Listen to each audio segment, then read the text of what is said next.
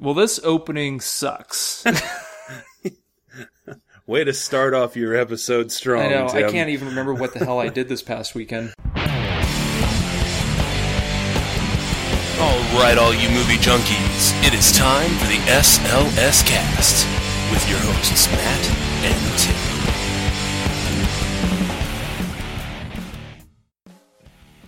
And welcome, one and all, to episode 88 of the SLS Cast. Yes, ladies and gentlemen, it is the Tim K episode of the SLS Cast, because in the year 1988, the world was graced with Tim. For better or worse. For worse. Just admit it. For worse. So, no bonus information this time, y'all. This is the Tim episode. It's Tim's turn.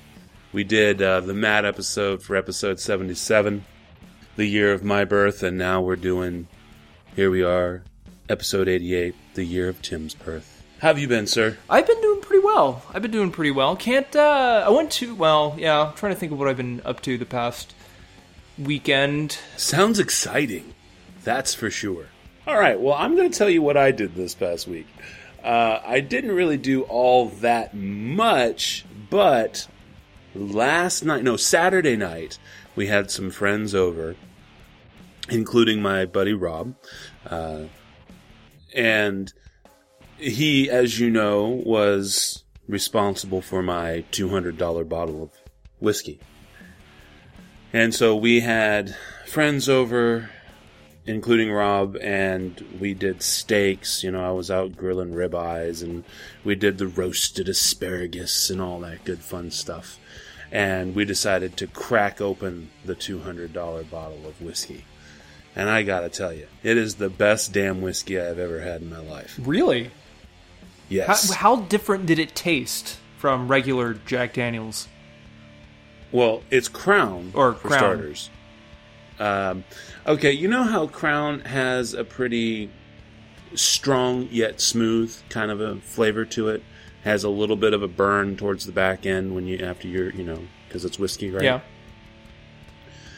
This actually has a bouquet that includes cherry. It literally smells like it's got cherries in it. And it is smooth like water. Neither Rob nor my wife drink whiskey in any way, shape, or form. And they downed it like it was water and were like, wow, that was amazing. Wow. Ultra smooth, almost no heat or anything that you would normally get with alcohol when you've taken a straight shot. And, I mean, just literally glides down your throat. It's just amazing. I highly recommend it if you can get your hands on this stuff. Yeah, totally, man. Well, if I have an extra $200 to spare, I'll get a hold of Rob and get the deets. We only did the just one pass around. So we did one shot for Rob, one shot for Jen, one shot for another one of my friends, and then myself and a couple others. We had a double. So there's still plenty in the bottle. We actually then resealed the bottle and then put the bottle back in the bag and put the bag back in the box and put the sleeve back on the box and put the box back up. So this will just kind of be a special occasion thing that I imagine will last a lifetime. Be one of those once a year you'll get together with Rob and do the ceremonial drinking of the. Well, it doesn't have to be ceremonial with Rob now because he was here for the actual christening. Oh, yeah. So if he does happen to be here for any special events or cool things that occur, then of course, naturally. That's not going to happen. Like for instance, I imagine when you come down for the holidays, there will be a shot. Oh, definitely. Or a double. Definitely. For that, so you too will be able to sample and enjoy. Oh, by the way, I remember what I did this past weekend, and I cannot believe I forgot about it. I went to the Orange County Fair, the OC Fair, over in, you guessed it, Orange County, California, and it's one of those dealios where you pay to get in. Luckily, if you get there right when they open at 10 o'clock in the morning, it's $3 to get in. Normally, it's $12. But you go in, and then you still have to pay for food. You have to pay to ride on any rides. Basically, the only thing that's free are like all the art shows, all the animals and stuff, the livestock that they have around. You can go to pig races. We went to the pig races. We went to a turkey run, a turkey stampede. And one thing that we witnessed was the milking of a camel. Apparently that was something that they really wanted to bring to Southern California, was camel milking. And it's actually not as disgusting as one would think, because it's basically the camel releases the milk. There's no, like, uttering involved, especially since where the milk comes from looks like a giant scrotum. But, yeah. That wasn't the only fun part of the OC Fair. You got the fried foods. Are you a fan of the various fried foods? I mean, I'm not talking about, like, fried pickles and stuff. I'm talking about, like, the fried Twinkies, the fried Oreos, fried potato chips. Well, potato chips are already fried. Deep fried potato chips. So they take they already are. You take a potato, you slice it up thin, you throw it in a deep fat fryer, and then you cook it, and that's a potato chip. So you're telling me they then take said potato chip, they then dip it in a batter again, and then deep fry it again? Yes. Wow. That's impressive. Yes. I mean, I'm fat, and that's impressive. Ideas. No, not because of ideas, just because, holy shit, I mean, I wouldn't even do that. No, I am not a fan of just, deep fry anything just because it can be deep fried. I would probably, like, try something just for the novelty of trying it, but no, I chicken fried steak, fried chicken, that's pretty much about the extent of fried that I go, or French fries or something. I mean, that's about the extent of frying or whatever. I'm not a big deep fry just because Twinkies and all that kind of shit.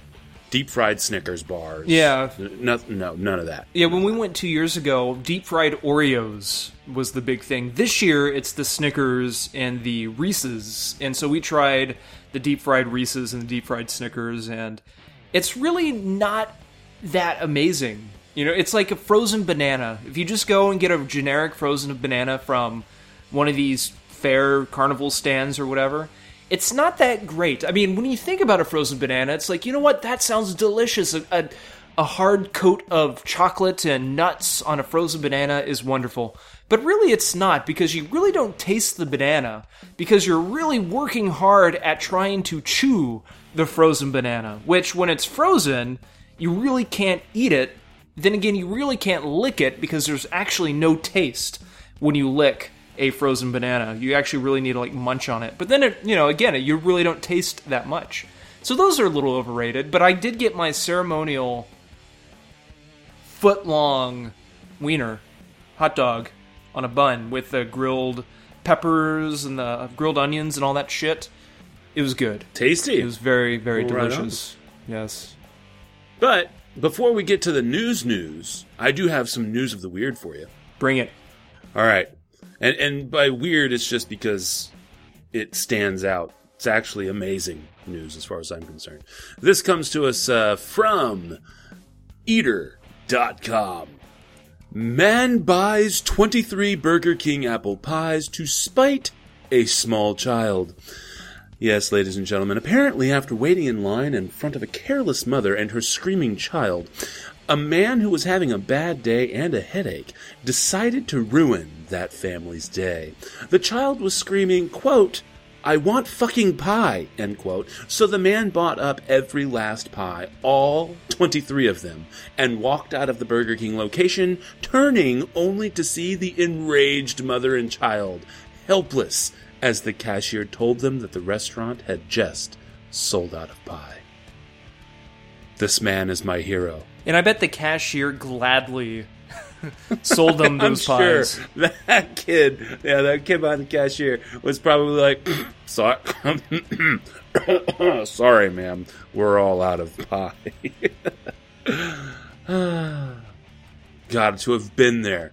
I would have paid for his pie. If I saw what he was doing and caught on, I would have paid for it, for him. Yeah. So, I guess if you're ready for the real stuff, we can get to the real stuff. Let's do it. All right, folks, here we go. It is the news.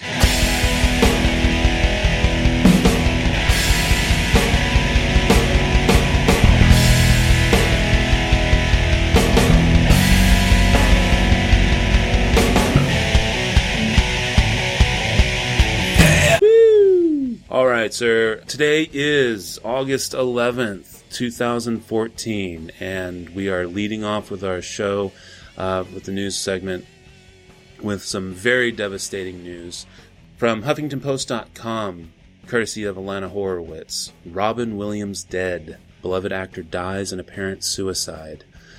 And he was 63. The apparent cause of death was suicide by asphyxiation, authorities said. According to his publicist, Williams had been battling severe depression and spent time in rehab as recently as July. Police said that Williams was found unconscious around noon in his home in Tiburon, California, near San Francisco. Williams was best known for his starring roles in classic comedies like Mrs. Doubtfire, Good Morning Vietnam, and Jumanji, but also in acclaimed dramas such as Dead Poets Society. He won the Academy Award for Best Supporting Actor for his portrayal of Dr. Sean Maguire in Good Will Hunting. He rose to fame while playing Mork the Alien in the TV show Mork and Mindy, a Happy Days spinoff. There's really not a whole lot to say other than just he was an amazing talent. And I truly am. I was very sad to find out this. I was praying it was a hoax when I initially found out.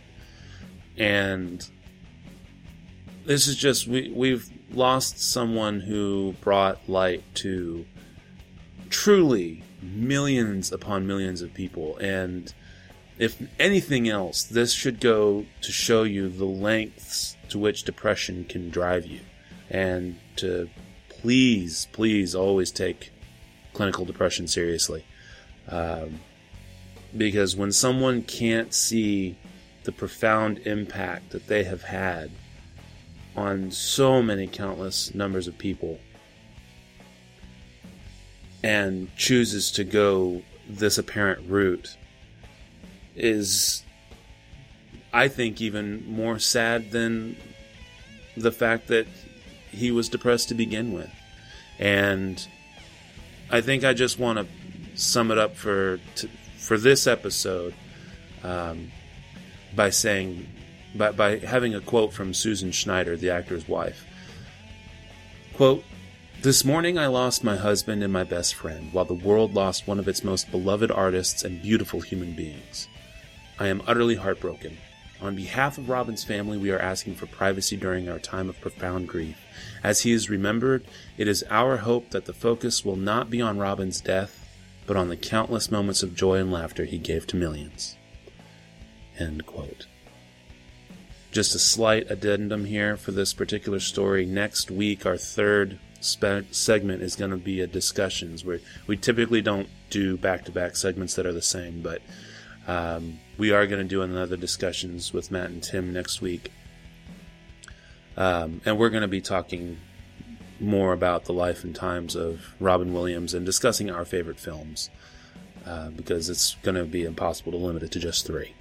Well, in other somber news, we have Texas Chainsaw Massacre star Marilyn Burns. She passed away at the age of 65.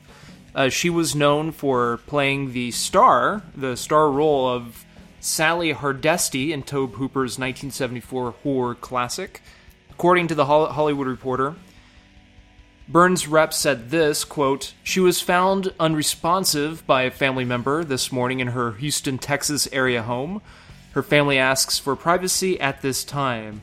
Further details will be released later." End quotes.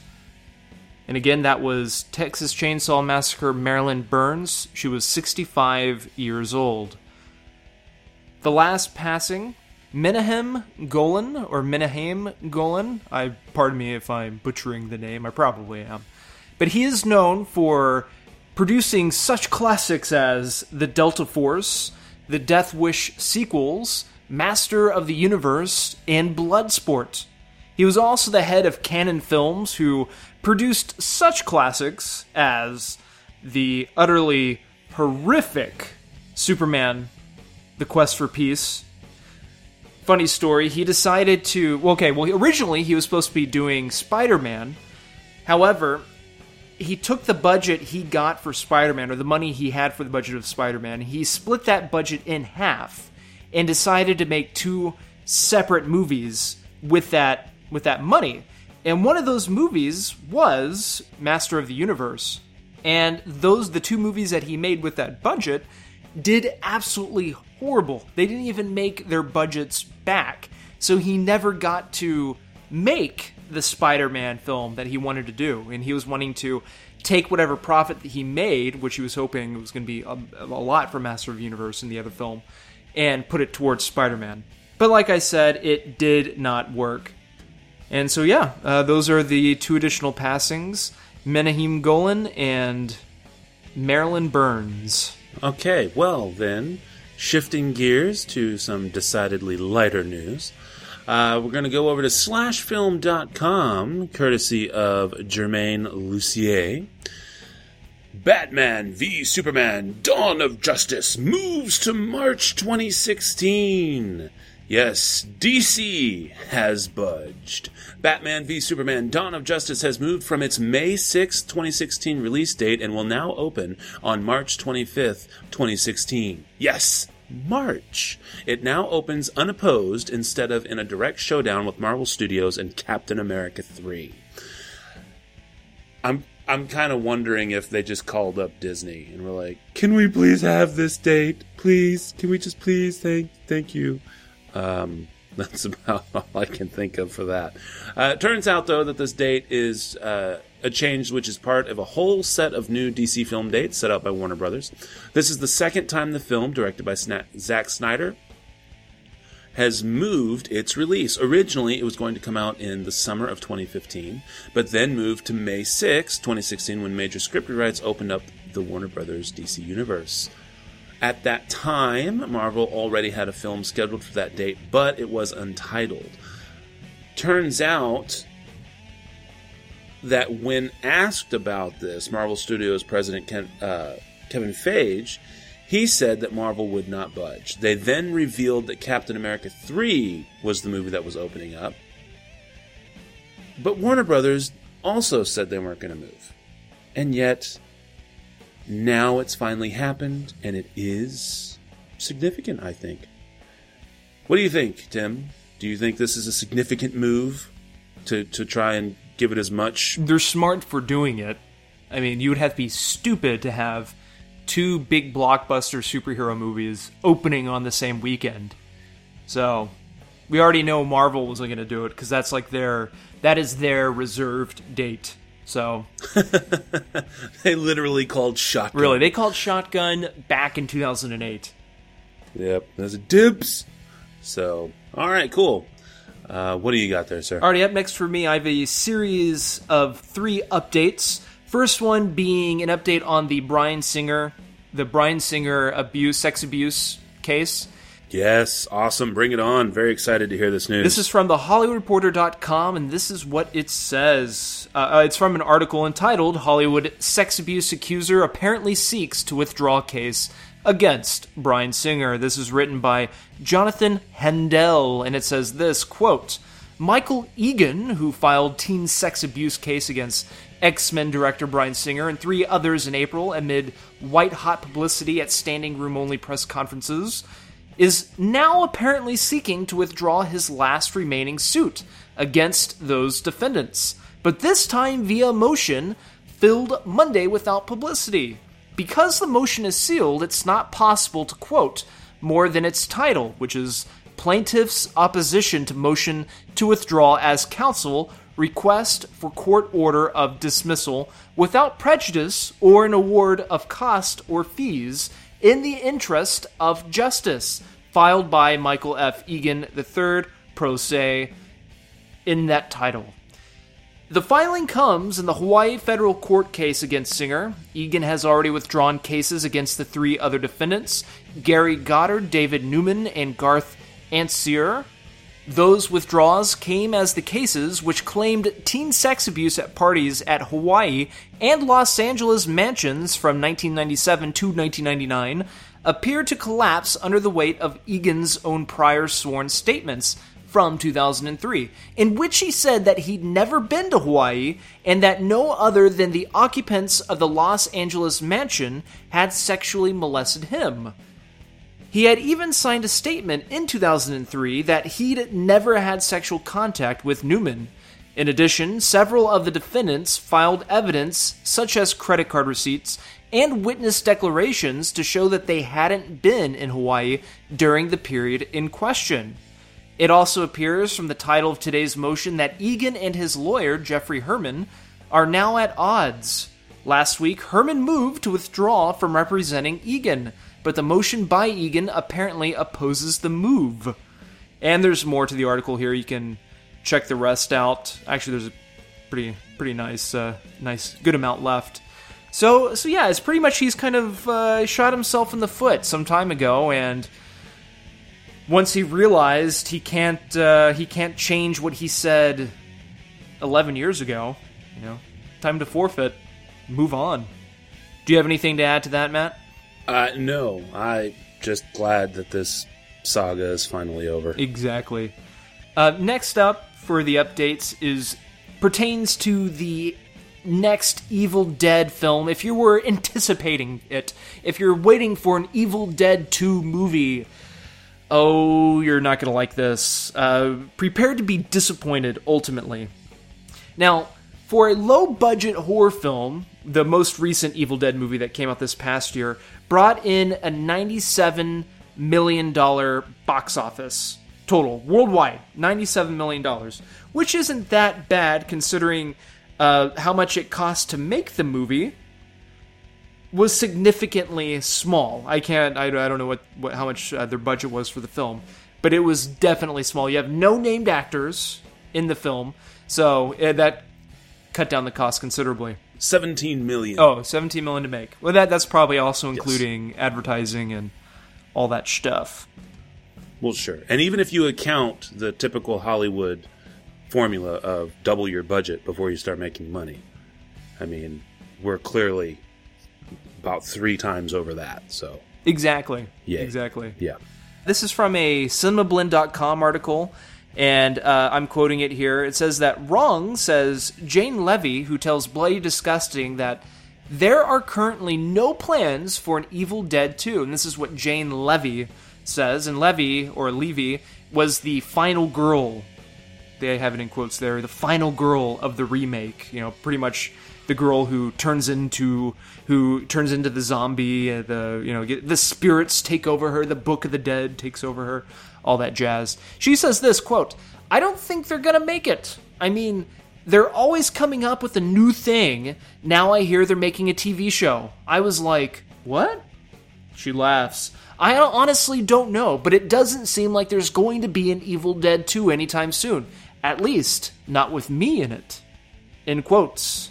And then lastly, for the updates, this is for the upcoming Terminator 5 movie, and Arnold Schwarzenegger posted a picture of himself on Instagram. Well, it's the back side of him looking all cool and whatnot, but the main focus of the picture is the chair, the director's chair that he is sitting in, and it reveals the title of the new Terminator movie, and it's called Terminator Genisys. But it's not spelled normally, or like how Genesis is normally spelled. It's spelled Genisys. Why is that? I have no idea. So we will look forward to Terminator Genisys, July of 2015. Yahoo! Wait, I'm sorry. How is it spelled again? Genisys. I don't know. I guess maybe because they have some parents who live in the hood, they just want to make it stand out. Do people in the hood particularly spell Genesis like that? Is that like a commonly known Just thing? try and make the names as unique as possible. It is very unique. That's how the kids text the word nowadays. They have no problem spelling Terminator how it's regularly spelled, normally spelled. But Genesis, that's where the major grammatical problems come to surface. They name their children crazy things like unique, and Key and Peele did a great skit on it. It was pretty funny. They just keep, like, the names just get weirder and weirder. And weirder and weirder. It's hilarious. Oh, is that when they do, like, the football players and they introduce themselves and, like, whatever school they came from? Right. Yeah. Good stuff. Well, let's see here. Turns out, also from slashfilm.com, courtesy of Germain Lucier again, everyone involved with Galaxy Quest wants a sequel. 1999 was an amazing year for movies. One of the best ever. Being John Malkovich, The Matrix, Fight Club, Magnolia, Eyes Wide Shut, American Beauty, the list goes on and on. A film that also belongs on that list but is rarely mentioned in the same space is Galaxy Quest. The smart, hilarious send-up of geek culture with a sci-fi twist was a modest hit, grossing $91 million worldwide, but continues to be popular because it struck a cultural chord and was so ahead of its time. The idea of Galaxy Quest sequel has been batted around for years. In a recent oral history of the film done by MTV, several members of the cast jumped on board. Tim Allen, Sigourney Weaver, Sam Rockwell, Justin Long, along with director Dean Parisot, producer Mark Johnson, and writer Robert Gordon all talked about it. They would do a Galaxy Quest sequel in a heartbeat. What do you think, Tim? I think that would be fun. It would make for a nice little satire with all the superhero movies that are super popular right now, and all the, like Marvel is dominating the box office currently.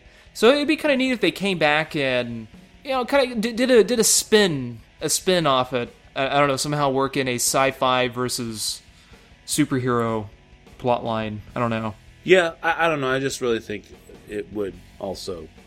I agree with you. I just think it would be completely fantastic. It's such a good movie. I remember going to see it at the movie theater the day it came out. I saw it too. I did. Yeah, it was great. I saw it in the theater as well. Laughed my ass off. It was fantastic. So, anyway, all right. What do you got, sir? I only have one thing left. So, okay. So a lot of directors, many directors, filmmakers, producers have banded together in a last-ditch effort to keep Kodak film alive, to keep it available for filmmakers to, so movies can easily be preserved on film, because as we all know, film has a different look and a different feel than shooting a movie on an SD card or on a hard drive or whatnot.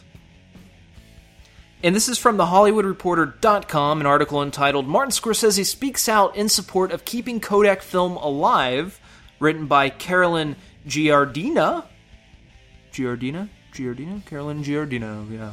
And this is what it says, quote, calling Kodak's decision to continue its production of film stock a positive one, director Martin Scorsese said, our industry, our filmmakers rallied behind Kodak because we knew that we couldn't afford to lose them, the way we've lost so many other film stocks.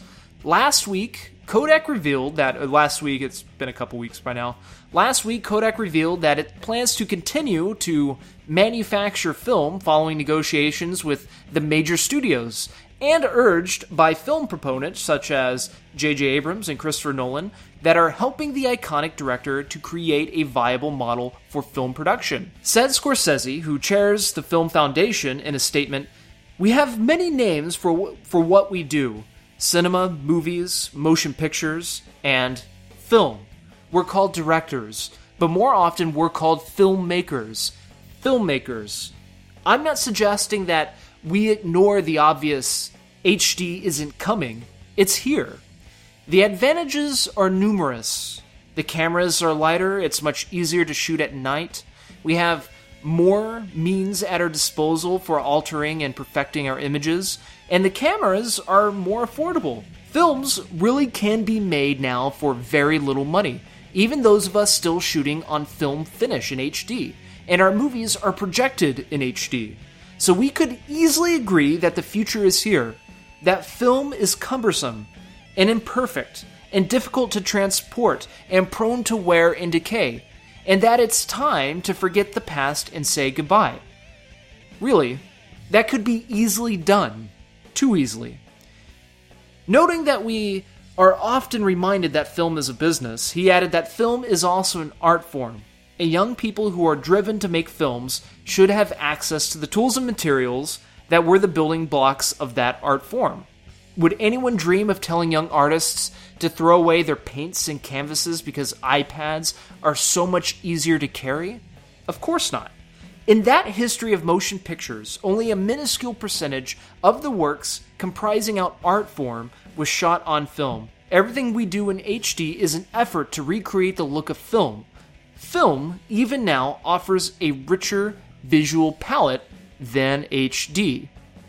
End quote. And the article goes on from there. What do you think, Matt? Do you think do you think he has a point? Do you think what he is saying is true? I mean, I definitely like how he puts into perspective saying that, well, you don't tell painters to throw away their paint brushes and their paints and just use, Apple 3D creating stuff, software, whatever. Well, that's the thing, though, is that it's different mediums for different purposes. There is also demand for the different media for different purposes. So when it comes to paint, true, you could just go and take a digital photo on your cell phone and then bring it home and load it up on your computer and blow it up on a screen and then use Photoshop or even Microsoft Paint if you're feeling froggy and recreate that in an artistic way. And then do whatever. But people still want acrylic paints, and people still want oil paintings, and so there's still a demand for it.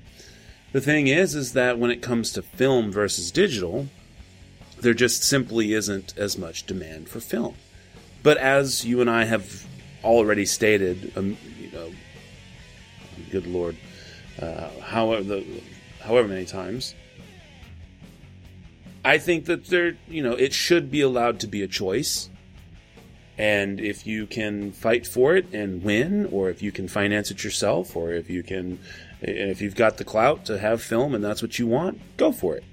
But I think it's just becoming more and more of a niche thing because digital is an easier medium in which to capture movement. And that's simply all there is to it.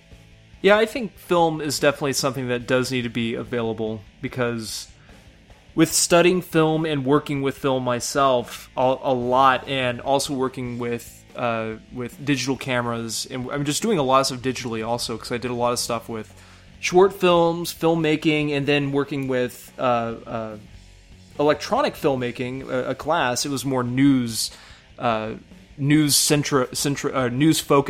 on the news, like reporting and all that stuff, which they use, obviously, digital broadcasting and all that stuff, because that is easier to edit. It's easier to upload on your computer and edit and work with. But with film, he does have a point. It definitely has a better look to it. Well, then last but certainly not least from me, we've got from comicbookmovie.com, courtesy of Star Fox, who apparently is just a contributor to the website. You, too, it's still not too late. I guess not. I mean, if you really want to, you could try and make it trend again. But probably won't. You, too, can support the Deadpool movie campaign. Reed Reese, who was the writer, producer of Deadpool, sent out a tweet back on the 7th that said, Team Pool needs your official vote of support. Let's break the internet. Retweet if you would buy a ticket to the Deadpool movie. Now, it ended up with, somewhere around 50,000 retweets or so, around 12,000, 13,000 favorites on Twitter. I just think it's funny that you get one little bit of leaked footage and people are just insanely rabid. Oh, there's a Deadpool movie. There's got to be a Deadpool movie. I don't know. I just really think that it'd be much nicer if people just accepted that they had their chance with Deadpool and then they ruined it by having him be in Wolverine, right? Wolverine Origins, X-Men Origins. So, yeah. If they hadn't ruined it there probably would be a Deadpool movie today. True that. True that. Yeah. The year 2014 marks the 30th anniversary of Freddy Krueger. That would be Robert Englund's Freddy Krueger. Now, in 2003, for Freddy Krueger versus Jason, or Freddy versus Jason, that movie, that was his, Englund said goodbye to the character then. That was supposed to be his farewell, his send-off to the character. So then they would come along and reboot the franchise, which they technically did, but it failed, a few years ago. But not only because it's its 30th anniversary this year, Robert Englund decided to don the Freddy Krueger makeup and the prosthetics and make an appearance to help a Chicago drive-in, the Midway drive-in. It's on the brink of, it was on the brink of closing, of shutting down. They needed money to fund the the transition from film projectors to digital projectors to keep up with the 3D movies and to keep up with the change in technology, the upgrading of technology. And so, in hopes to raise that money, he donned the whole makeup, the whole setup. And they charged $323 per person, whoever wanted to come up and get a picture with the real Freddy Krueger. And I gotta say, if it was $323, I definitely would have paid that money to have gotten a picture with Robert Englund's Freddy Krueger. Again, that was the Midway Drive-In Theater in Chicago, and this is what Robert Englund told Fox 32 in Chicago in regards to the drive-in theater there. Quote, "I love the Midway. I love the fact that they're saving drive-in movies. Like many young men of the boomer generation, I think that's where I lost my virginity." End all quotes. And that's the news.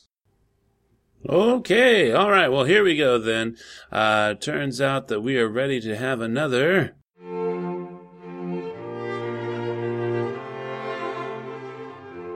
Discussions with Matt and Tim. This time on Discussions with Matt and Tim, we will be having a discussion about the 61st Academy Awards over the nominations for and winner of Best Picture. All of these movies were from 1988, the year that Tim was born. And now, Discussions with Matt and Tim. All right. So the nominees were Rain Man, The Accidental Tourist, Dangerous Liaisons, Mississippi Burning, and Working Girl. The winner was Rain Man. And I gotta say, and Tim, we were already talking about this before, that 1988 was just a hell of a year for movies. You're welcome. I'm glad I was able to do that for America, for the world. There you go. Indeed. I mean, we had Gorillas in the Mist. You had, and this, of course, was besides that, A Fish Called Wanda. You also had Stand and Deliver, Last Temptation of Christ. Who Framed Roger Rabbit?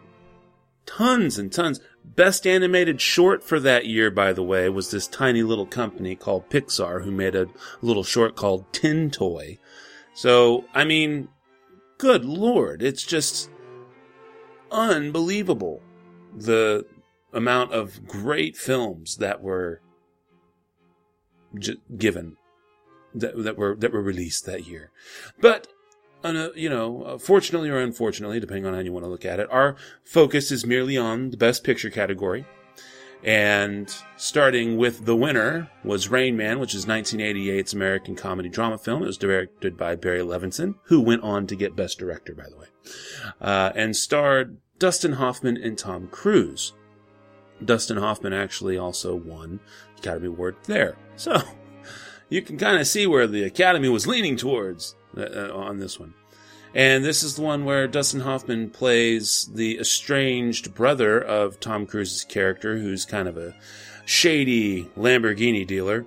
And it turns out that he has to go and meet up with this brother to try and secure some funds and to his father's estate, whereupon he learns that his brother is actually autistic. And shenanigans ensue and relationships get built and what you have there. Let's see. We also had The Accidental Tourist. It's a drama film, and this was directed by Lawrence Kasdan, and it starred William Hurt, Kathleen Turner, Gina Davis, and let's see, people you wouldn't have necessarily known then but know now: Bill Pullman and Ed Begley Jr. So, you've got, and this of course follows the misadventures of a travel writer and his falling apart marriage and subsequent relationship that he finds with someone else. We then move on to Dangerous Liaisons, which is the historical drama film. And this one is directed by Stephen Frears and stars Glenn Close, John Malkovich, and Michelle Pfeiffer, but also has a young Uma Thurman, as well as a young Keanu Reeves, and for Doctor Who fans out there, Peter Capaldi was in this film as well. And to give you an idea, this is basically a complicated love or sex plot story among people who really aren't very nice. But to give you an idea, if you saw the 1999 adaptation, which was Cruel Intentions with Sarah Michelle Gellar and Ryan Felipe and Reese Witherspoon, then the plot is basically the same. It's just this one, of course, is taking place in 18th century France. We then get Mississippi Burning. It's the American thriller film. This one was directed by Alan Parker and starred Gene Hackman and Willem Dafoe, Frances McDormand as well, Brad Dourif, and R. Lee Emery. And this is the story, that's the movie that is loosely based on the civil rights workers who were killed in Mississippi in 1964. And yet this is a very unique take on it, but essentially civil rights workers disappear and FBI goes in to investigate and how it all works out. Last but not least, we have the romantic comedy drama Working Girl. This one was directed by Mike Nichols and stars Melanie Griffith, Harrison Ford, Sigourney Weaver, Alec Baldwin, Joan Cusack, Kevin Spacey in a small young role, and also a young small role for Oliver Platt. And this is about the young girl played by Melanie Griffith who's trying to take it all and get it all on her own, who stumbles into a situation where she has to basically masquerade as someone else to get her ideas out there and take over Wall Street. Of all of these films, I must say, it's really kind of a tie for me between Accidental Tourist and Mississippi Burning. Now, again, all of these movies are fantastic. However, Dangerous Liaisons, while cinematically fantastic and telling in the way that it tells a very complex story, was well thought out and definitely directed well and acted very well. Glenn Close, holy crap. This is basically, I was telling Tim before, where you got the cinematic or, sexual repressed version of Glenn Close's character from Damages. This one really didn't do it for me. I certainly understand why it was nominated, but I felt it was definitely the weakest of the bunch.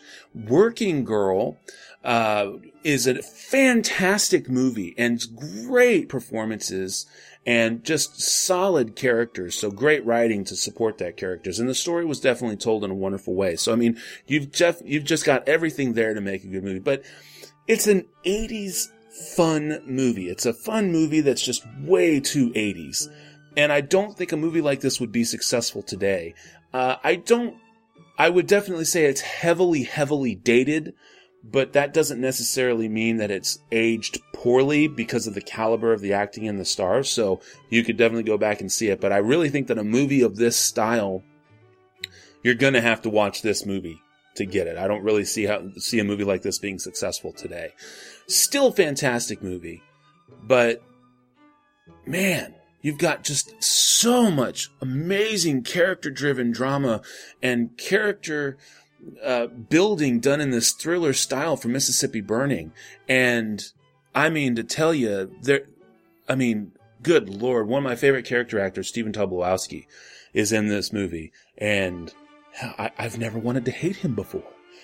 But when you see this movie and you see this character, you just get a feel. I mean, these are the kinds of performances that are being wrought in this film.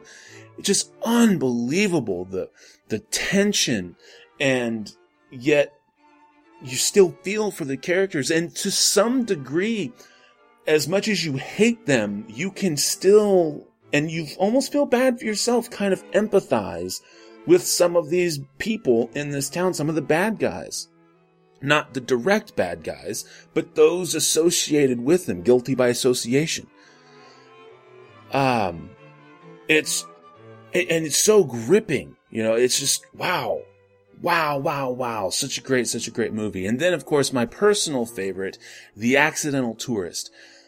Again, a movie that would not necessarily be like a super huge hit today.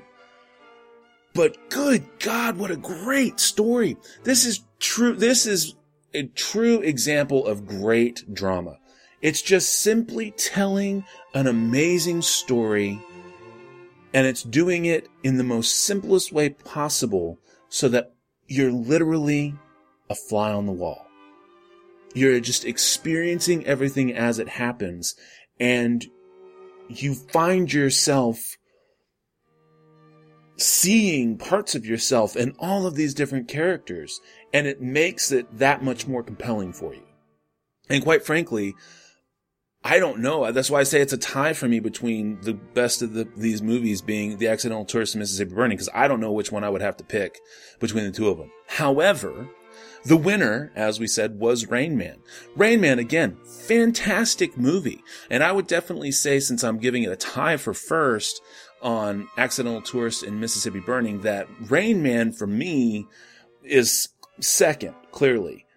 But I think this one was just kind of the right, it struck the right chord at the right time. It was in for the pop culture. It was in for the marketing. The character that Dustin Hoffman portrayed was done cleverly, in a most clever fashion, and yet at the same time, clearly not overdone. And I think that all these things came together to just, it couldn't be stopped. And it's still a fantastic movie. Definitely a fantastic movie. But was it the best? I have to say, between The Accidental Tourist and Mississippi Burning, no. But it's still a damn fine movie, and I would recommend any of these movies for you to watch. Even Dangerous Liaisons, if you're into that kind of thing. So that's the overview of all the picks, and that's my views on said picks. So what do you think, Tim? What are your thoughts? And I don't know, what are we even going to be discussing anything at this point? Probably not at this point. Maybe. Personally, I think Rain Man is the best out of all these movies. Why, you may ask? I will tell you why. It is because you can watch Rain Man now, and it holds up completely today. What I mean is, you watch Working Girl. Again, all these movies are great movies. Some are better than others, but they're all fantastic films. Working Girl, it's dated. The secretary being the boss, the woman wanting to be the boss, that's kind of the 9 to 5 scenario. That's kind of a dated storyline that was very popular in the 80s and even, I guess, the early 90s. Mississippi Burning, fantastic movie. I'm there with Matt. One of my favorite movies. Gene Hackman and Willem Dafoe had a great chemistry, but there is still something about it where, especially Willem Dafoe's character, it really has that like classic kind of like, well, we need that stereotypical hard-ass young cop, and then we need the crass older backwoods cop who just might be as racist, may or may not be as racist as the very people, Ku Klux Klan, that he's trying to, bring down or stop. And you have Dangerous Liaisons, where brilliant writing, brilliant directing. I love me some Stephen Frears. Stephen Frears, for those of you who do not know who he is, he directed The Queen. He did High Fidelity with John Cusack. Last year, he did Philomena. So he's done some fantastic films, including one of my favorite TV movies, Three Men on a Boat with Tim Curry and Michael Palin from the early 70s. He just has a very whimsical way of directing movies, and that's how kind of Dangerous Liaisons is. It sets itself apart from other period dramas such as that. I mean, it's not just like, ooh, the grandiose gowns and the grandiose scenery. No. The movie is not about the gowns. It's not about the costumes. It's not about the scenery. Yes, you do see the costumes, but most of the movie takes place indoors. I mean, they hardly ever have dialogue that takes place for a substantial period of time outside.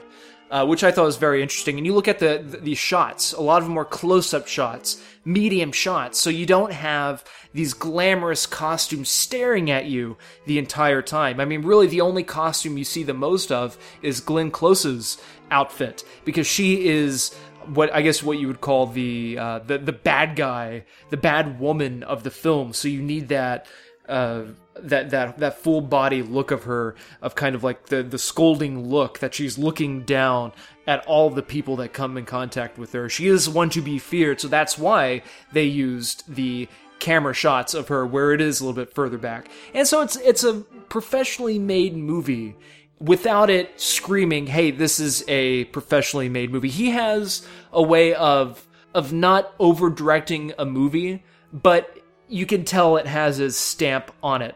I mean, unlike we'll be talking about Get On Up when we talk about the movies, a lot of people say that that director over-directed Get On Up because you just see, all the flourishes while you're watching the movie. Yes, Dangerous Liaisons does have these Stephen Frear flourish to it, but again, it's not pretentious and it's not in your face. Really, the only thing that holds the movie down from being a great movie, a perfect movie, is that it's missing this gusto behind it. It's missing this oomph that whenever you're watching a movie like this, I could even compare this to what it's missing. It's like from the first two seasons of Downton Abbey, where, yeah, it takes a little while to get used to the characters and the dialogue is a little bit different, but once you get used to the characters and the dialogue and how they're speaking, what they're talking about, you get into the flow of things. And man, when that show has the oomph, it has a way of building excitement through the dialogue and the characters, opposed to this grandiose, super complicated storyline. Dangerous Liaisons has a pretty simplistic storyline, but it's based on the characters in the given dialogue. Really, the movie to me didn't pick up until the last act, when things started unraveling and characters decide to turn good, other characters decide to stay bad. That's when you start seeing more of the extreme close-ups, and once war is declared, Glenn Close, man, there's this great scene in the movie with John Malkovich where he says, I'm not going to go into detail about it, but he gives Glenn Close's character the option of yes or no. If you say yes, everything will be fine. If you say no, that means war. And then the camera starts zooming into Glenn Close, and she says, all right. And you think she's going to say yes, but instead she says, not no, but she says war. And it's very sinister and evil and very imperialistic, and then she just walks off screen. And it's really, really good. And it's like, God, man, that movie needed more moments like that, and that's what it lacked, were those defining moments that would have really hooked the audience and would have taken you on this crazy fun ride. The Accidental Tourist, directed by Lawrence Kasdan, he wrote the upcoming Star Wars movie. He wrote Empire Strikes Back. One of the first film he directed was Body Heat, which was with William Hurt, as well as Kathleen Turner. Fantastic modern noir-esque type of romance, or non-romance, anti-neo-romance movie. Lawrence Kasdan did films like The Big Chill, just so many movies. And God, this is what's so good about writers being directors as well, because he is directing his work. It's all his work. This is his stuff. And just how he took such a grim premise, a very sad storyline where you could easily, if somebody else was in charge of this film, you could cry from the opening scene throughout the entire hour and 50 minutes until the movie closes, where you just want to leave the theater, and as you're walking, you are slowly splitting open your wrists so you can just die due to how sad this movie is. But no, Lawrence Kasdan wrote the movie and directed the movie, and the performers are fantastic. It's very lighthearted. There are plenty of laughs in it, though there is definitely this underlining sadness. But the whole point of the movie is moving on from a tragedy and seeing how these people move on in such a way, and seeing how some people don't move on while others do move on, and how that affects their relationship is just wonderful to watch. And if I was going to pick a movie other than Rain Man, and again, I agree with Rain Man, I think that movie holds up today completely. Definitely, the pop culture as well. Also Dustin Hoffman's perfect, spot-on performance. The Accidental Tourist would have been my choice if Rain Man wasn't on the bracket, I guess. However, I do feel that if I got to switch out Dangerous Liaisons with something, I seriously would have chosen something like Who Framed Roger Rabbit or the movie Big, directed by Penny Marshall. And man, looking at the best directors, you have Barry Levinson for Rain Man, Charles Crichton for A Fish Called Wanda, Mike Nichols for Working Girl, Alan Parker for Mississippi Burning, Martin Scorsese for The Last Temptation of Christ. I think that's when I would take Martin Scorsese out and put in Robert Zemeckis for sure. Because you look at Alfonso Cuarón.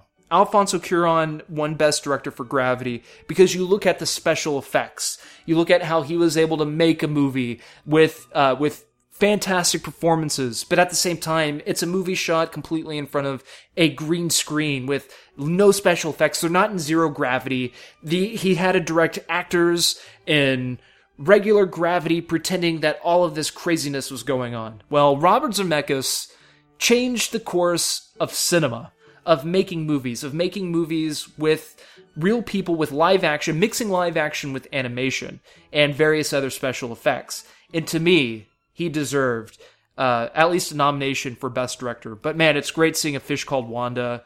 I can go down and review every freaking category because there's just a lot to talk about. Even for Best Supporting Actress, it's like Joan Cusack.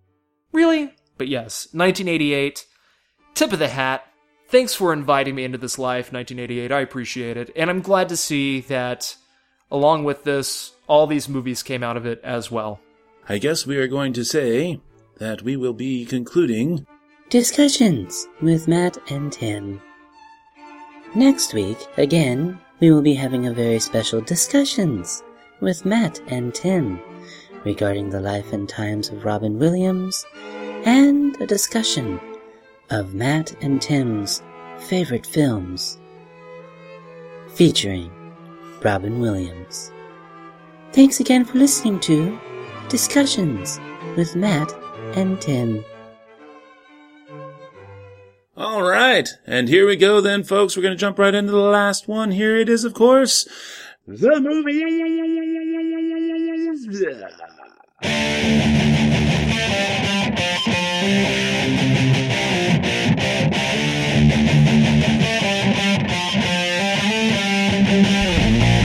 Yes. All right. The movies this week, we had Get On Up, the biological drama film about the life of James Brown. We also had Boyhood, the drama film that was written and directed by Richard Linklater that basically literally filmed over the span of 12 years to follow a boy from 6 to 18. It's a fictional story, but they used all the same actors, so that was kind of cool. And then last but not least, The Purge, Anarchy, otherwise known as The Purge, Do-Over, or The Purge, What the First Movie Should Have Been. Or The Purge, Outside. Or The Purge, I Forgot My Keys. Or The Purge, What Plot Holes? What are you talking about? Or The Purge, We're All Bad Shots. Where do you want to start, sir? How about Get On Up? Get On Up, again, 2014 biopic about James Brown. It was directed by Tate Taylor, the director of The Help, and stars Chadwick Boseman from 42. So now he's played Jackie Robinson and James Brown. Also stars Nelson Ellis, Dan Aykroyd, Viola Davis, Keith Robinson, and Octavia Spencer. All right. This movie is really, really, really weird for me. It was off-putting, mainly because I felt like it couldn't decide whether or not it was trying to be Walk the Line or Ray. And it struggled with trying to find its own, pardon the pun, soul.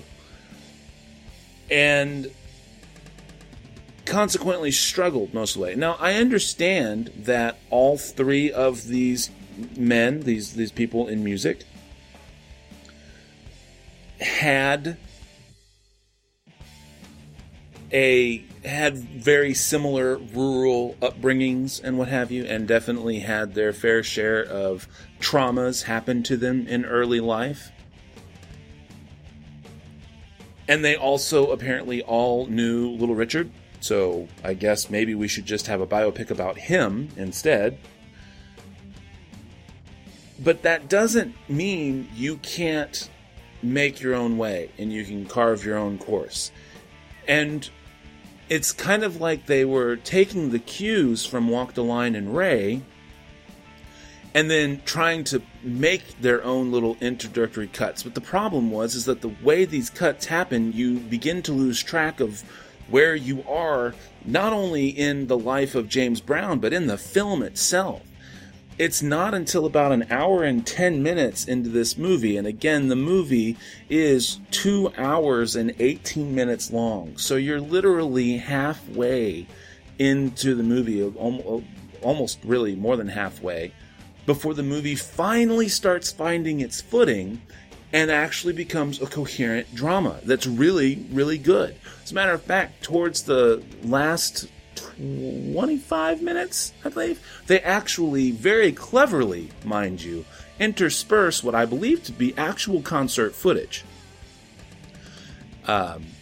Clever people will notice the aspect ratios change. And so they get really, really good, and then the last 20 minutes starts to shift back into the crap that it was doing in the first hour. And then to really kind of throw you off, they keep breaking the fourth wall. It was really weird. The performances were all good. Don't get me wrong. All the performances were really well done. I was personally most impressed with Dan Aykroyd. I've never really actually seen him pull off a character, but then actually see some actual dramatic chops start coming out as the character develops.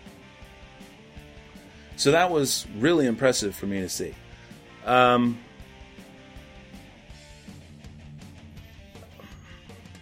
I think that the real star for me would definitely have to be Nelson Ellis, who played Bobby Bird. I just think that the movie The movie failed to find itself. It's a technically well-done movie. Everyone does a great job of acting, but I really think that Tate Taylor tried too hard and missed the mark. For me, 2.5 stars. It was just okay. I really like Tate Taylor and his style of direction. One of the things I know I've mentioned before, and I'm sure if you listen to this show with any form of regularity, you know that Matt doesn't like preachy movies, and this movie easily could have become a Lee Daniels The Butler type of movie, due to the period of time it takes place during the 60s, predominantly in the 60s. You deal with the civil rights movement, the whole Martin Luther King assassination, all of this stuff, but it brings it up so that it goes along with the time period, what's going on in history, and how it directly affects James Brown and his music and all that stuff that is going on, which I definitely appreciated, because the movie definitely focuses on him, but about midway through, it really starts to focus on his friendship with Bobby Bird, who they sort of become brothers. However, James Brown becomes the egotistical kind of asshole, and for some reason, which he gives a fantastic explanation for, Bobby Bird does, Bobby Bird stays with him. He stays loyal to him until he cannot anymore. Like, he just physically, mentally just can't. And that was very interesting to see. Now, with that, James Brown, in his lifetime, because just how the brain works and how people change, it doesn't happen like that. It doesn't happen at the drop of a coin. It takes time. People become who they are because the outside world molds them into that person. Something has to affect that person to become, what James Brown became, an egotistical, very problematic, a very contradicting human being. I mean, you see him do one thing, then he does something else. He treats one person this way, then just all this crazy stuff. It's kind of ridiculous.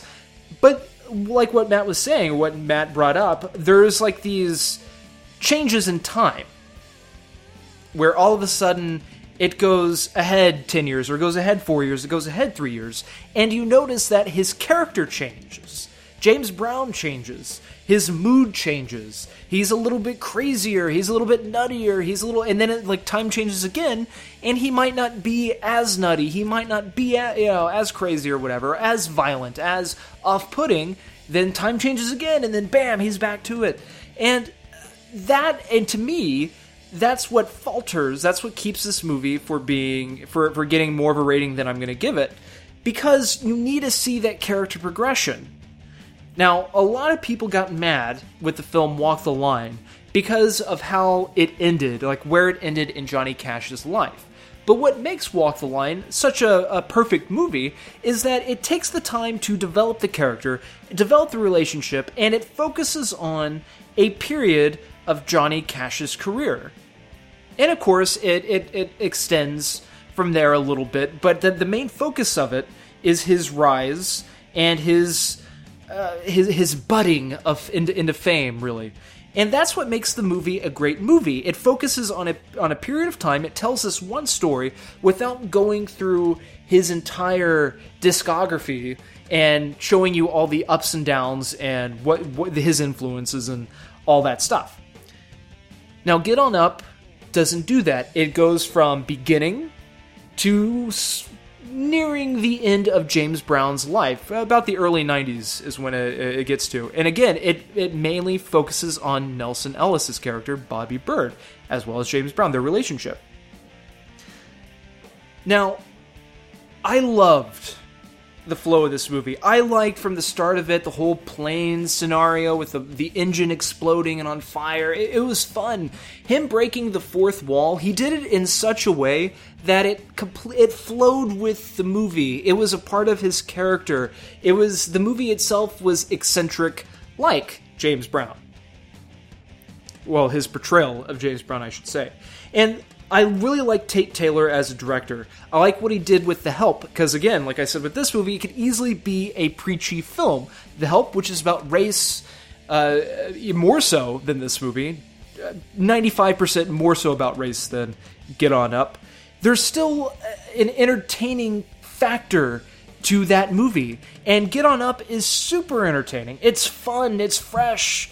I appreciated how the movie tried to be different from all the other music biopics that covered this era, like Ray and Walk the Line, which Ray and Walk the Line ultimately are very similar, which I wholeheartedly, I prefer Walk the Line to Ray by far. Why? Because Walk the Line is a good movie. It's an entertaining movie. And this movie is entertaining, but it definitely has its faults. But I did like this movie quite a bit. I give this one 4 stars out of 5.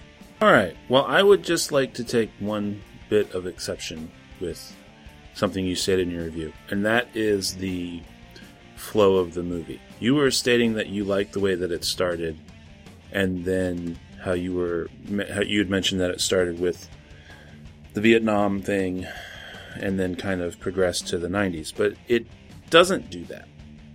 That's just the first of many cut jumps that it takes. It starts off with his 1988 shooting up this mall. Well, yeah. Well, no, I mean, but that didn't...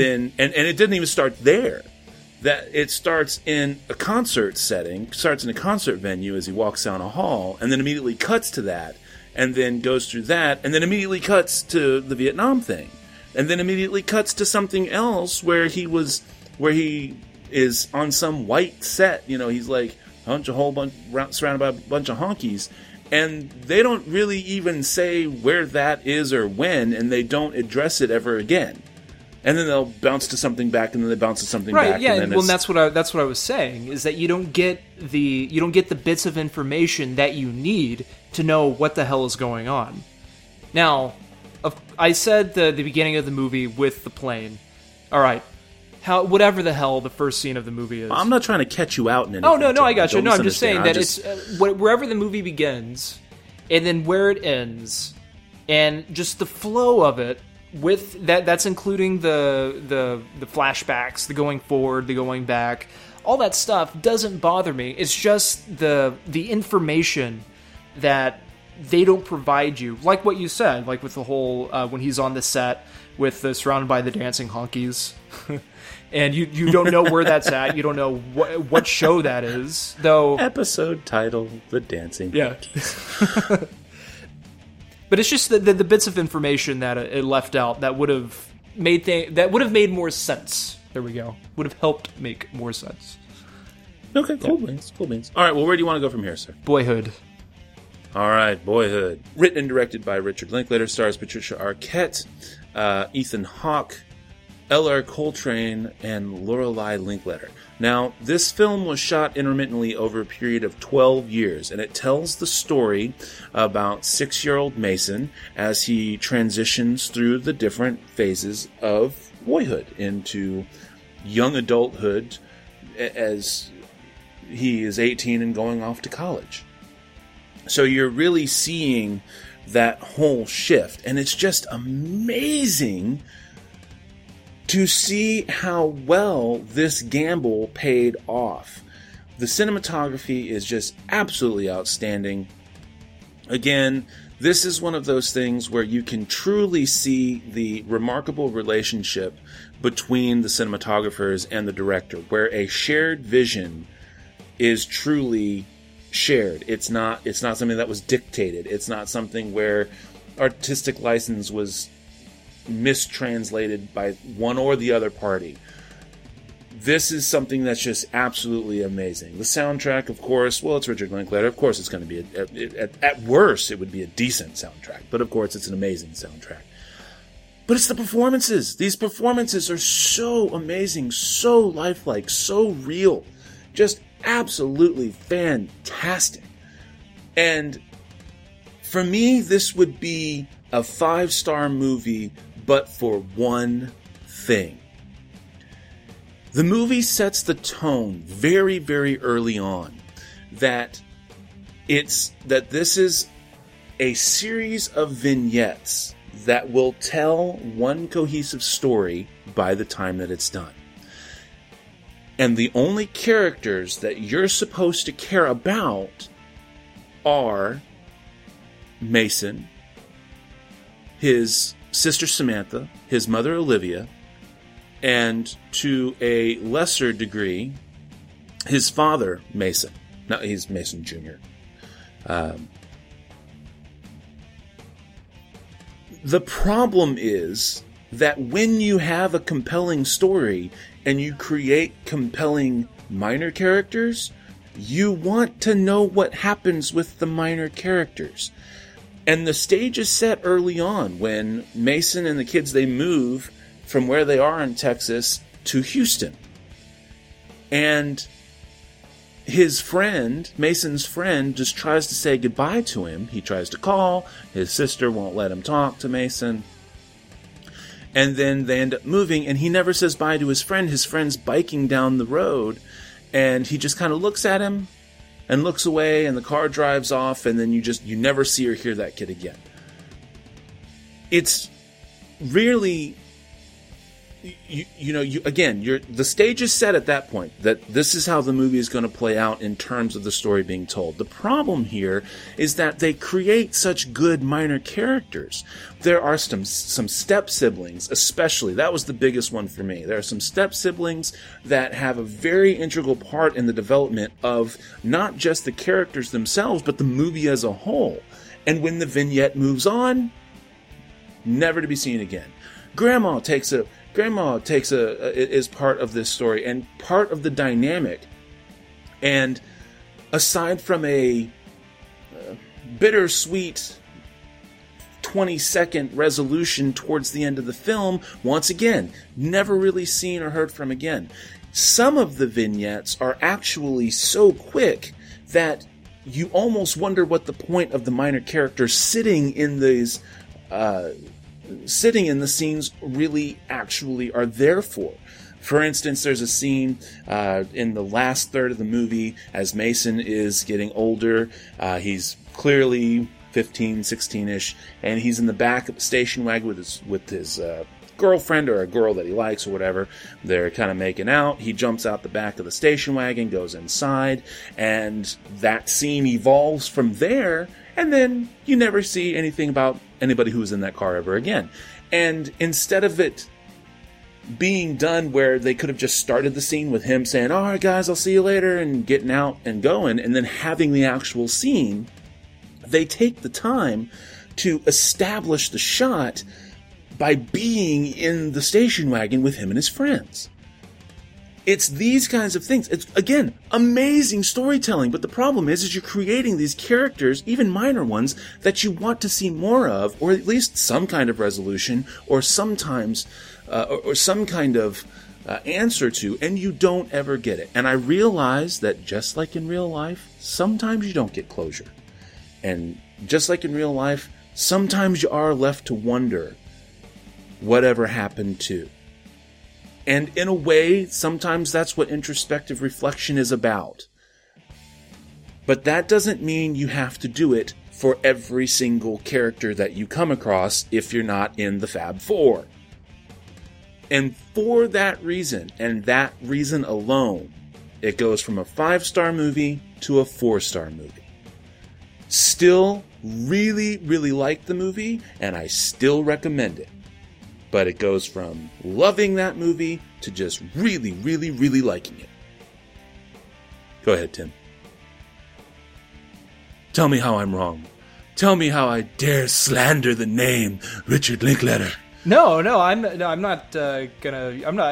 do not disagree with you with that. But I took more issue with other things. A few positive things real quick. This movie is like 2 hours and 50 minutes, including credits. Actually, no, it's like 2 hours and 45 minutes with credits.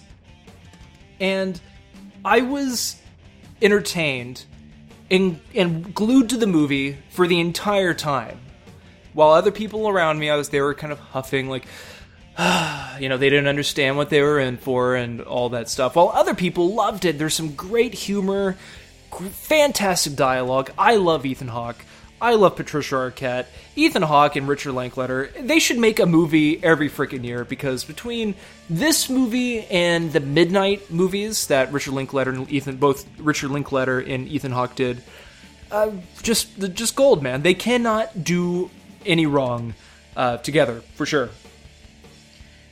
There's a lot of things I felt that important things that they left out that happens during when a boy grows up, the transition from boys to men happens, that they leave out. Yes, they do have the drunken fathers, that the drunken stepdads, but yet it doesn't really go into the whole thing. Like, whenever I would get punished, I would like not be able to go out and do anything. Like, I would not be able to use the phone. The cell phone would have been taken away. There would have been punishments, and I wouldn't do certain things because I knew I would have gotten my ass chewed out. And it felt like that this kid, he had so much freedom to do whatever, and yet he like they make it a point to talk about like how everybody is always harping on him. Though you do see him in scenes where he does get harped on by his stepdad, his mom, his school teacher, kids at school, and yada yada yada. But there's like the other things, the underlining things, that how his parents treat him and what they do to punish him, that would have added more to the character. That to me would have added more realism. Though I'm not saying that it's a one-trick pony, type of thing. Like, they're just banking on the fact that they shot the movie over 12 years, and you actually get to see the same kid play himself throughout this 12 year period of time. I'm not saying that. It's just, it would have been nice to see all these things. It also would have been nice if it didn't fall into the traditional high school party scene where it looks and feels nothing like a real high school or junior high party.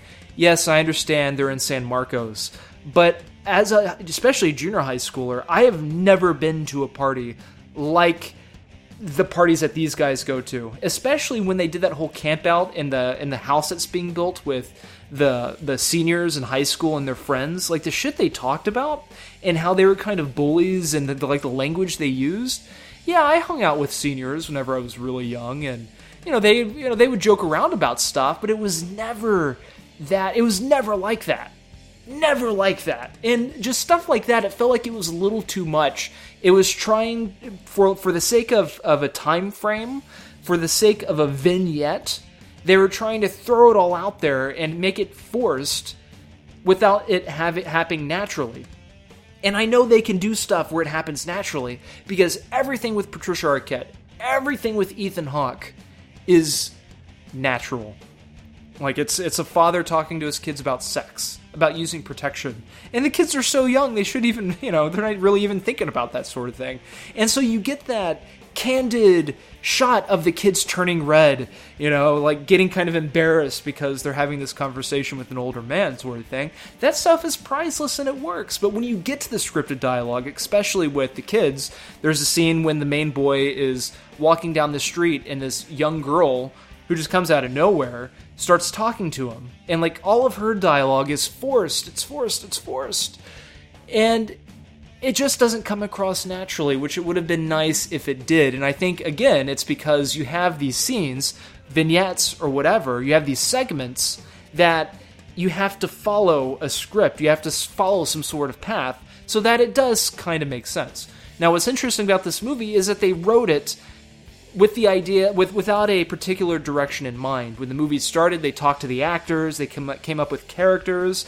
The boy based his character on how he grew up, how he grew into an 18-year-old. So it followed his footsteps and his thoughts, his, what he was going through at the time, his experiences. And same thing with Patricia Arquette and Ethan Hawke. They used their own personal experiences to develop their characters over the years. And that was just so awesome to see. It was definitely, I think, a feat in filmmaking. People have compared this movie to Tree of Life, where again, Tree of Life is another movie where it explores childhood, the inner workings of family, like what it means to be a kid, what it means to have a father that or have a family that loves you, but still they're strict, like the classic butting of heads between the son and the dad. And what I got from that movie is kind of what I was wanting to get through from Boyhood, but I didn't quite get there. Tree of Life touched me in the inside. It grabbed me by the heart and didn't let go for the hour and 50-minute running time. That was my life.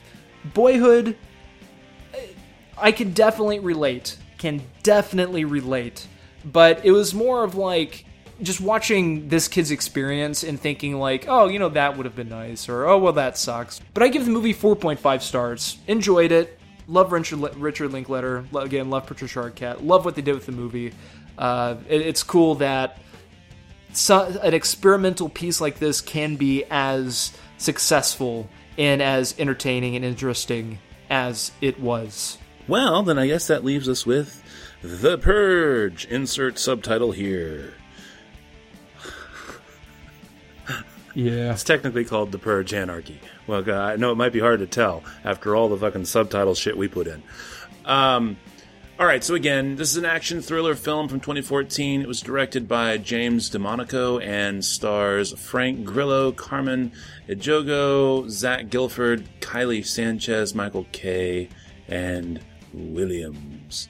Now, of course, this is the annual purge where one night a year from 7 p.m. to 7 a.m., all bets are off, no help will come, police and fire and medical are all rescinded, and so is the law up to including murder.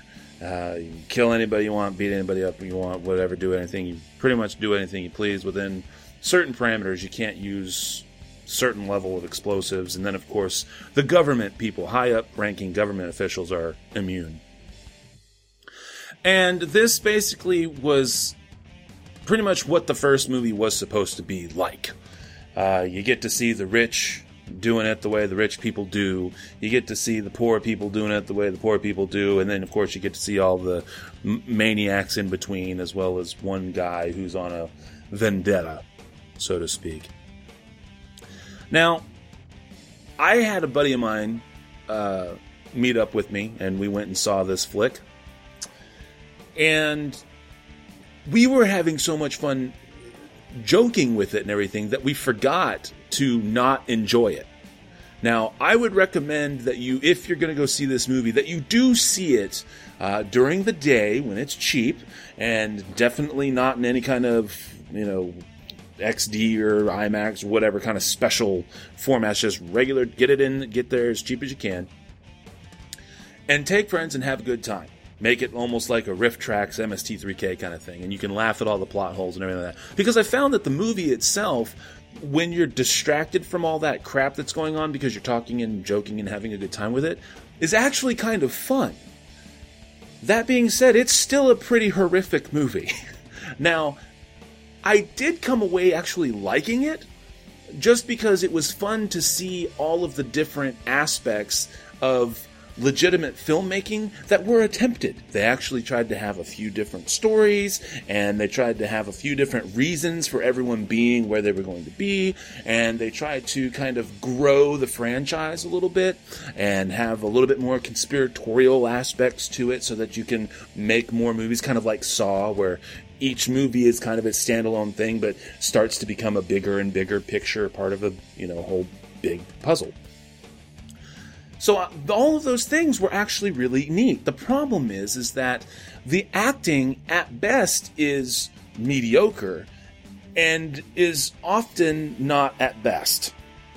And then you have all of the ridiculousness that is the hail to the founding fathers bullshit and all that.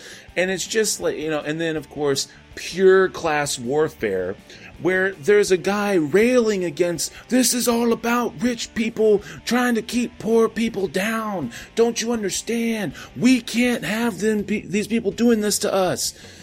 And so the moral of this story is, I'm going to teach you that violence isn't the answer if I have to kill you.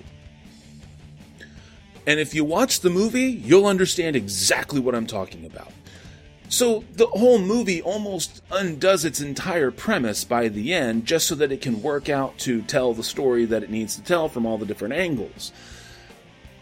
Then you have the plot holes. Ridiculous plot holes, just completely ridiculous plot holes. Railguns, miniguns being used with armor-piercing rounds that can manage to completely mangle an entire engine, but miss every tire. Armor-plated car, by the way. Miss the tires completely, and all of the people on the motorcycles and in the non-armor-plated truck following the people in the armor-plated car. And then somehow, after everybody gets away, that's when the hose breaks and the steam comes out, and then they pull over and they raise the hood, and the engine block's been shot to shit. That's just one. And that's early on. That's like in the first 20 minutes. Then you have there's the little side part where you have the Soylent Green aspect of it, where you have people who are paid by rich people to volunteer themselves to be slaughtered, and then, like, your family gets the money. Yeah, so you have that thing. And then, of course, the Soylent Green tie-in is how they want you to kill yourself, and they have these wonderful centers to come and, beautifully end your own life. Scientology. Yeah. And then, of course, I mean, it's just the plot holes just get more and more ridiculous by the end of the film. So I really liked that this movie was trying to grow the franchise. I liked that this movie was trying to do some things thematically and cinematically to make it a better movie than the first one. And I liked that with me and my buddy Chris, we were having a good time, making fun of the movie as we watched it. So I gotta say 3 stars, but only because of that. It was strictly on filmmaking. This is like a 1.75 star movie, but I had a good time watching it, and I cannot deny that. Okay, so the best thing I can say about this movie is that it has a fantastic premise. Like the first one, it definitely could be a great franchise, but what it misses is it misses like the Saw aspect, which what made Saw great, I thought. What made it a fun franchise to look forward to every October and pay the money to go see it at night, the day it comes out, the 10 p.m. showing, is that it had a atmosphere to it. It had a mood to it. It had a feeling. It actually had a horror or dread aspect to it. Even the gore factor or whatever that brought people to it. Or even just the story itself, because it had all these reveals where people were like, holy shit, this is happening, is it going to happen? And oh my god, it did happen, and that's what brought people in. This is what The Purge is missing. Now, I have a list of comments that is considerably shorter than Transformers that I'm just going to run through really fast. 1, it should have been called The Purge Cliché.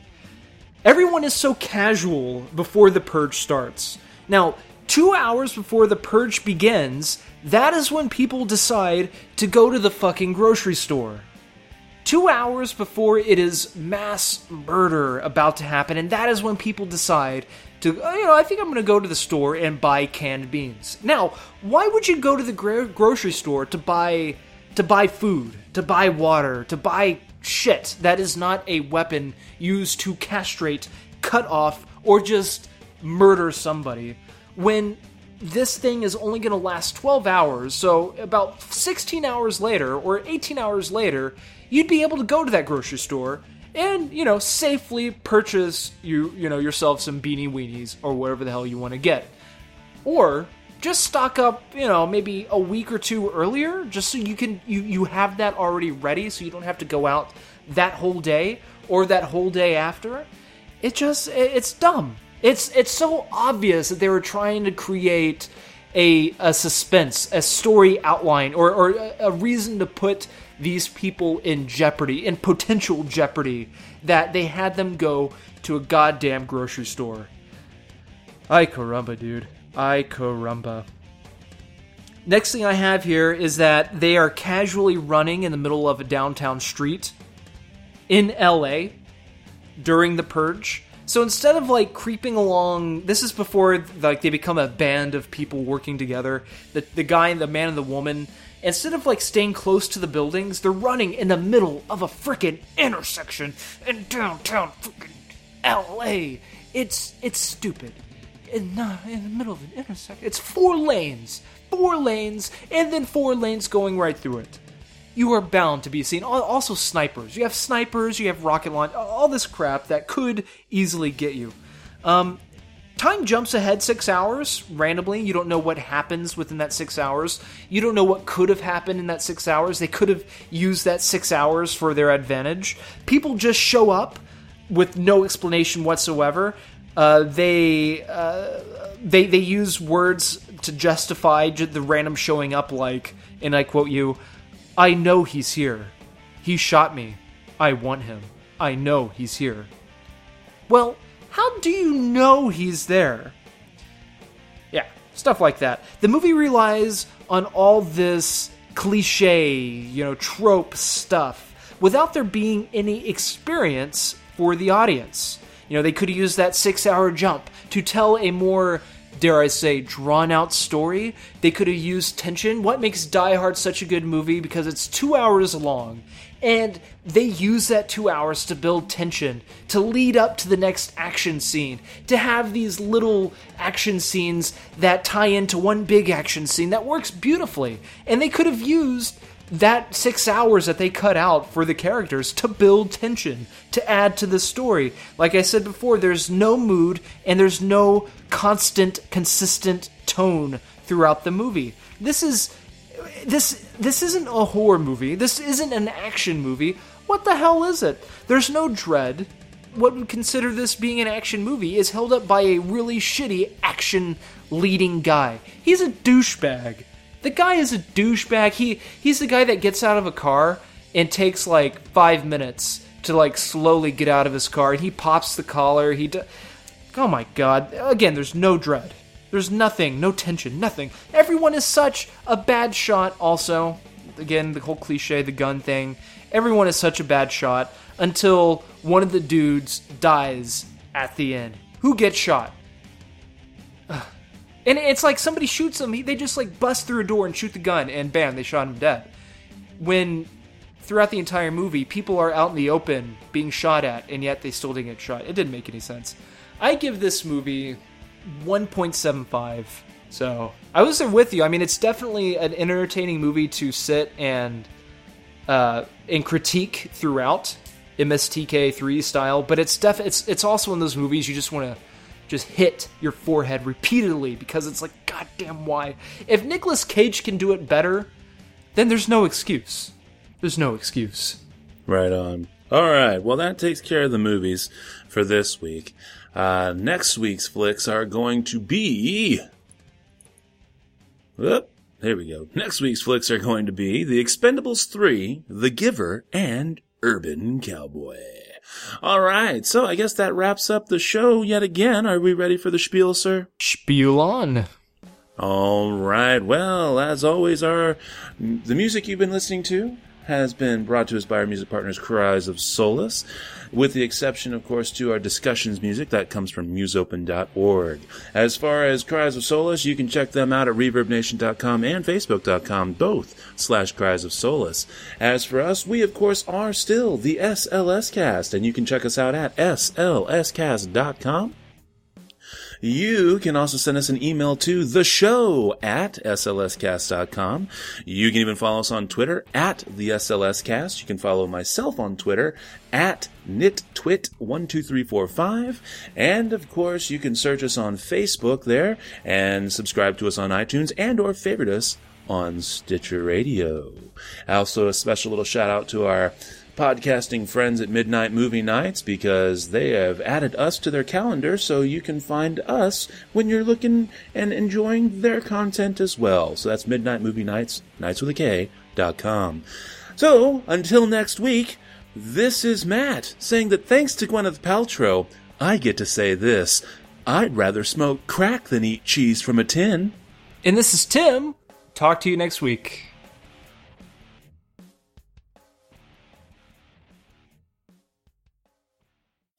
Thanks again for listening to the SLS Cast with your hosts, Matt and Tim. Remember that you can find us at slscast.com, at the SLS Cast for Twitter, also on Facebook, and you can always subscribe on iTunes. Thanks again for listening.